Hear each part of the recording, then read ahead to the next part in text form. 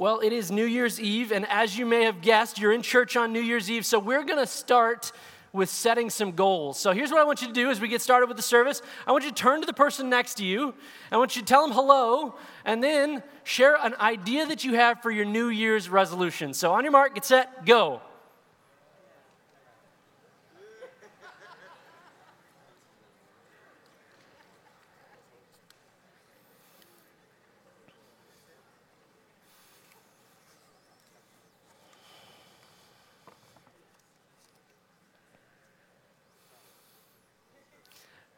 Well, it seems like you guys are setting some good goals for your new year. If you're like most Americans, maybe you want to start eating healthier or exercising more. Maybe you want to spend some more time with family, or maybe you just want to grow in your relationship with God this year.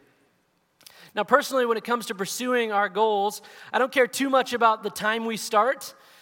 I suppose New Year's Day is as good a time as any, but more importantly, what I think God cares about is that we pursue the goals that He has for our lives.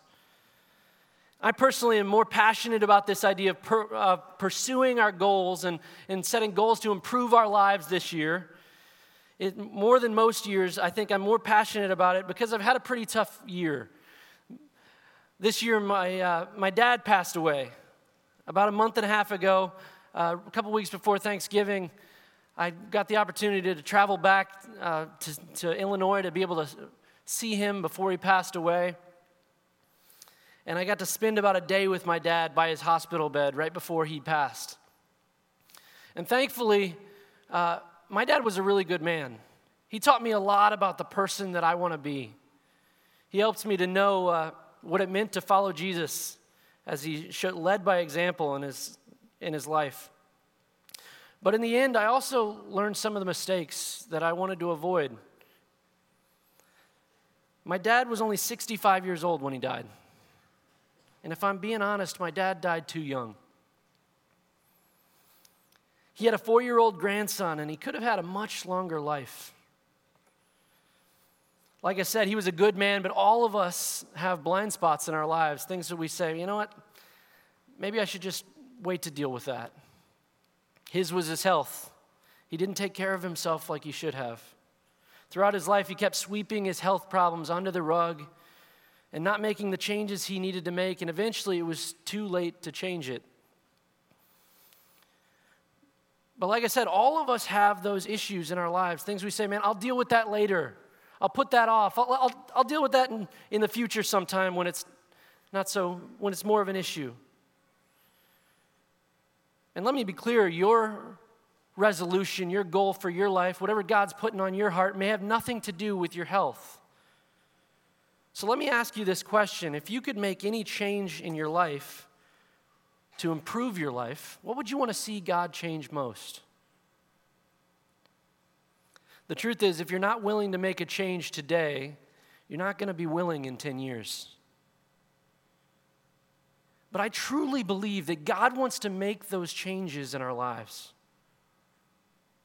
So today we're going to look at how change works in the Christian life and give 3 action steps toward pursuing God's goals for your life in the new year.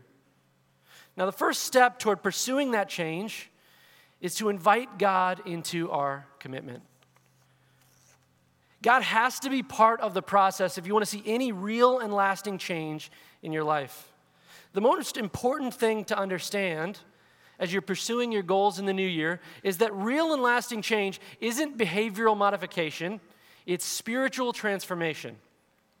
So many people go into the new year with all the best intentions. They want to start eating healthier. They want to go to the gym every day. They want to start managing their time better.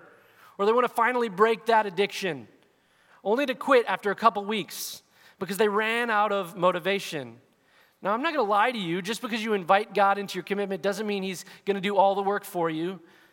No, it's still going to take work on your part.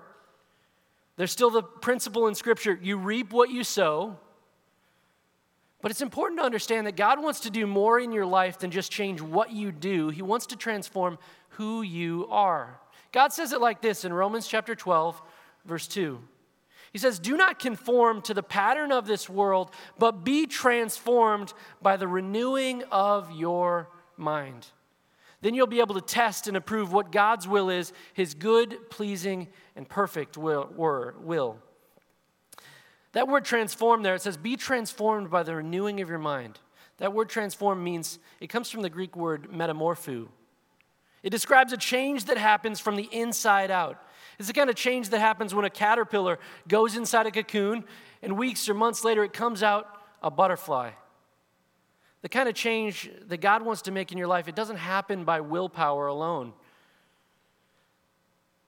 No matter how much willpower a caterpillar has, it's not going to be transformed into a butterfly by willpower alone. No, it happens with God's active work in your life. The kind of change that God wants to make happens only when God is doing the transformational work. At the same time, God says there's a part that involves you as well. He says, be transformed by the renewing of your mind. That word for renewing there could also be translated as renovate. God wants to do a renovation project on our minds. My wife Nicole and I bought a house a couple years back, and as we bought it, it was freshly renovated on the inside. Meaning that the previous owner, even though you couldn't see anything on the outside, even though you wouldn't have noticed a difference on the outside, on the inside he was tearing up walls, he was tearing up the flooring, he was rewiring certain areas of the house, and he was rebuilding it and reshaping it according to his preferences. See, that's what God wants to do with our thinking. He wants to do a renovation project on our thinking so that we can think according to his good and pleasing and perfect will. So that we believe what he believes, that his will is good and perfect. And that we even desire what he desires. We see God's will as pleasing in our lives. So how exactly does God do this renovation project? Well, Romans 8, verse 5, goes into more detail about how that happens. It says this, those who live in accordance with the flesh have their minds set on what the flesh desires. But those who live in accordance with the Spirit have their mind set on what the Spirit desires. The mind governed by the flesh is death, but the mind governed by the Spirit is life and peace. So God tells us to renew our minds, and then he gives us a choice. We can either allow our minds to be governed or ruled by our flesh, which our flesh is what we want, it's our cravings, our emotions, our desires, or we can choose to deny ourselves and submit to what God wants. So either your desires are lording over your actions, or you choose to respond by obeying God's Spirit in your life. One of the best books I read this year was the book Atomic Habits by James Clear. In the book, he talks about how our habits are our mind's subconscious solutions to problems. And what's cool is that he breaks down our habits into 4 parts. He talks about how there's the cue, the craving, the response, and the reward. So for example, the cue is you hear the sound of your phone when you get a text message. Oh, there it is, right? Then there's the craving. You want to grab your phone and read the message. The response, you pick up your phone and you start reading, and the reward is you get to read the contents of the text. Now, if the text goes off in church, a lot of times our only response is trying to silence it quickly so that people don't look at us anymore. But you get the point, right? Now, many times our habits aren't bad. Most of the time our habits are super helpful. I don't have to think about how to open up my text messages every time. It just kind of I pull out on my phone and all of a sudden I'm in my text messages reading. Habits are our mind's easy way of solving problems. But the issue is that some of our habits are working against us. If your goal for the new year is to improve your marriage, but every day when you go home, instead of taking time to listen to your wife, you sit on the couch and you watch TV with all your free time, then you have a habit that is working against your goals. Now, the Bible says we renew our minds by denying the desires of our flesh and following God's response to the situation. So remember, you have the cue, the craving, the response, and the reward. So the cue could be, I wake up in the morning. The craving, I want to hit the snooze button and go back to sleep. The response, instead, I get up and I go and read my Bible. And the reward is I'm becoming the person who seeks God daily. Now, at first, this is really difficult. And it requires a ton of motivation. But if you develop routine where you do the same thing over and over and over again, after a few weeks, you'll find that it's not nearly as difficult to keep a routine going as it is to start one. The cool thing about our habits is they're tough to form, but once a habit is formed, it's not nearly as difficult to maintain. So if you're able to create a habit that honors God and works towards your goals, every time you perform that action, whether it's reading your Bible, saying no to a temptation, choosing to eat a healthy meal, or praying instead of worrying, every time you choose a different response, you're rewiring the way you think and respond to those situations. Over time, you're being transformed by the renewing of your mind because you're forming a habit that is submitting to God's will instead of your flesh. So once you invite God into your commitment and you understand the change that God wants to make in your life, the next step is to set a goal that requires faith. Hebrews chapter 11 in the Bible is widely known as the Hall of Faith.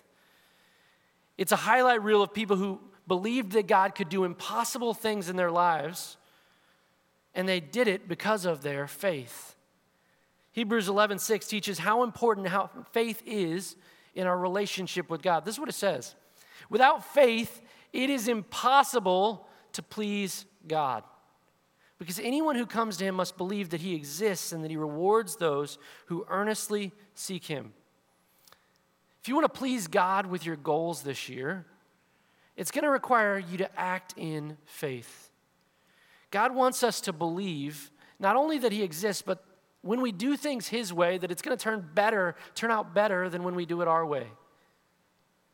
So as you're setting your goal this year, instead of saying, my goal is to read my Bible twice a week, setting an easy goal that you can fulfill.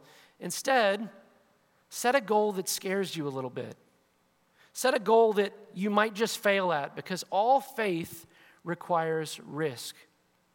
When you set a goal that scares you and requires you to trust in God, and then you go and tell everyone about it, that's the kind of goal that will increase your faith, and it's going to make God happy. It's going to please God as you pursue that goal.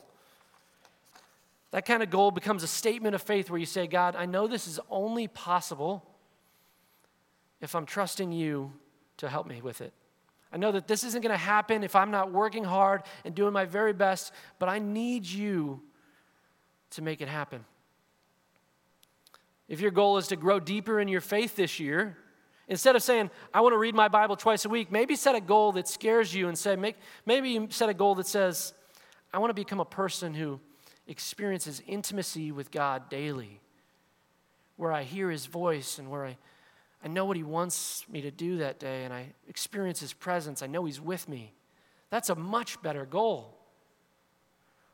If you have another goal, you might need to ask yourself this. Who's the type of person who could get the outcome that I want? What kind of person do I want to be? And then follow up that question with this. What kind of habits would that person have in their lives? So if you want to be a better parent or a better spouse this year, think through the kind of habits you would need to intentionally invest in those relationships on a consistent basis. If your goal is to overcome a specific temptation, you may need to remove the habits in your life that are causing you to stumble. But as you're setting your goal, think more in terms of identity. Who do I want to become rather than just what do I want to achieve? Because real and lasting change isn't behavioral modification, it's spiritual transformation. As you're setting your goal, we need to invite God into our commitment. We need to set a goal that requires faith, and then we need to start taking disciplined steps forward. In ancient Corinth, they had a competition called the Isthmian Games. It was similar to the Olympic Games where athletes would compete for fame and glory. In 1 Corinthians, Paul uses these games to teach the church about discipline. This is what it says in 1 Corinthians 9:24. It says, do you not know that in a race all runners run, but only one gets the prize? Run in such a way as to get the prize. Everyone who competes in the games goes into strict training. They do it to get a crown that will not last, but we do it to get a crown that will last forever. Paul's using an illustration here of a competitor in the Isthmian Games to teach the church that if you want to pursue God's goals for your life, you need to have a disciplined approach. Paul says athletes go into strict training. They're training so that they can accomplish a goal that they can't yet accomplish in their lives. And those athletes did it to win a crown. But as believers, when we pursue God's goals in our lives, if you have the right goal, when you pursue that, you're not just pursuing a temporary treasure. You'll store up treasure in heaven as you pursue the goals that God has for your life. Paul goes on in verse 26 to say, therefore, I don't run like someone running aimlessly. I don't fight like a boxer beating the air. No, I strike a blow to my body and make it my slave, that after I have preached to others, I myself will not be disqualified for the prize. Now, Paul had a goal in his own life. Paul was the apostle to the Gentiles. His goal was to preach the gospel to the ends of the earth. He wanted to share the gospel with as many people as possible so that as many people as possible could understand that they could have saving faith through Jesus Christ. But even as Paul preached the gospel in his own life, he wants to make sure that he's living it out himself. He wants to live a life worthy of the gospel of Jesus Christ. So Paul makes the point that every step he's taking is to pursue his goals. He isn't running aimlessly. He's not just running in circles. He isn't just boxing the air. No, he's getting in the ring with a real competitor. Why? Because he's taking this training seriously. Every step Paul takes, he's taking disciplined steps forward. If you want to see God make a change in your life, it's going to take more than good intentions. It's going to take work and discipline on our part. In verse 27, Paul does that by striking a blow to his body and making it his slave. What does that mean? Well, remember, there's the cue, the craving, the response, and the reward. Paul says, when I get to the cravings part of that process, I have to choose to deny myself and push down my fleshly desires and instead obey God's response. See, discipline is all about choosing what you want most over what you want now. In this case, Paul's choosing God's will, what he wants most, over what he wants in the moment, what his flesh is telling him. I had a former student back in Chicago who when he was in 2015, he lost 80 pounds in 11 months. Now, that's a pretty incredible feat. But most people who lose that much weight, they end up putting the weight back on in some form or fashion. But almost 10 years later, this guy isn't just healthy, he is ripped. And what inspires me about Matt is that he has a completely different perspective on change. He saw his health as a spiritual discipline. Every step of the way, he was giving glory to God, and he took steps to deny himself by, quote, saying no to foods he wanted and also eating smaller portions. Now, again, this message isn't just about being healthy. You may have a completely different goal that God's putting on your heart. But the principles remain the same. Matt denied himself. He did what God wanted instead. And over time, God reshaped his thinking. 10 years later, he's still experiencing the real and lasting change that only God can make. But for any goal, the key is to take consistent steps forward. Don't try to run the whole marathon at once, but start by forming one or two meaningful habits. And every time you successfully overcome the flesh, God is reshaping the way you think. So if you want to see God make that change in your life this year, you invite God into your commitment. You set a goal that requires faith, and you start taking disciplined steps forward. Earlier this year, I applied some of these principles in a lesson to our middle school group, and I challenged them to develop a habit of reading God's Word. In their small groups, many of them added each other on the Bible app. They made commitments to one another to try and read their Bibles for 2 minutes a day for 7 days straight. Guys, that was 3 months ago. Until this day, there are still loads of students who are reading their Bibles every single day. Every day I see kids that are reading their Bibles on their Bible app. I see them highlighting verses. I see them writing notes. I see them completing Bible plans.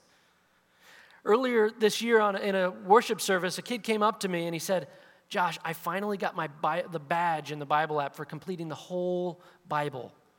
That is wild for a middle schooler. I honestly didn't believe him at first. I was like, are you sure about that? But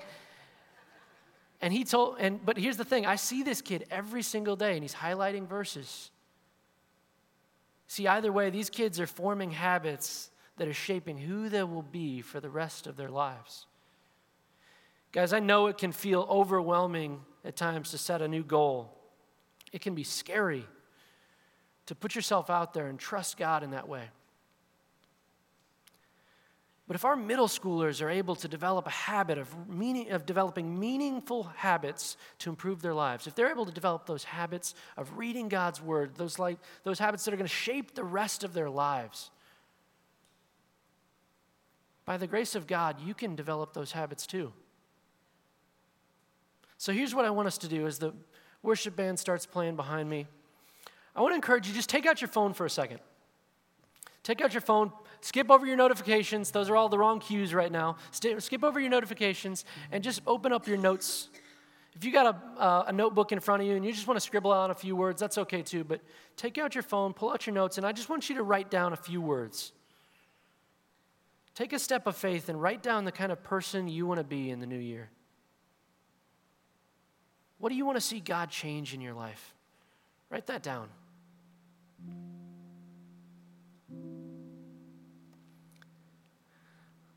Later today, I want to encourage you to think through the kind of habits you'll need in your life so that you can start taking those disciplined steps forward. Because we have a God who's worthy of our best. Paul said it the best. He said, let's live a life worthy of the gospel of Jesus Christ.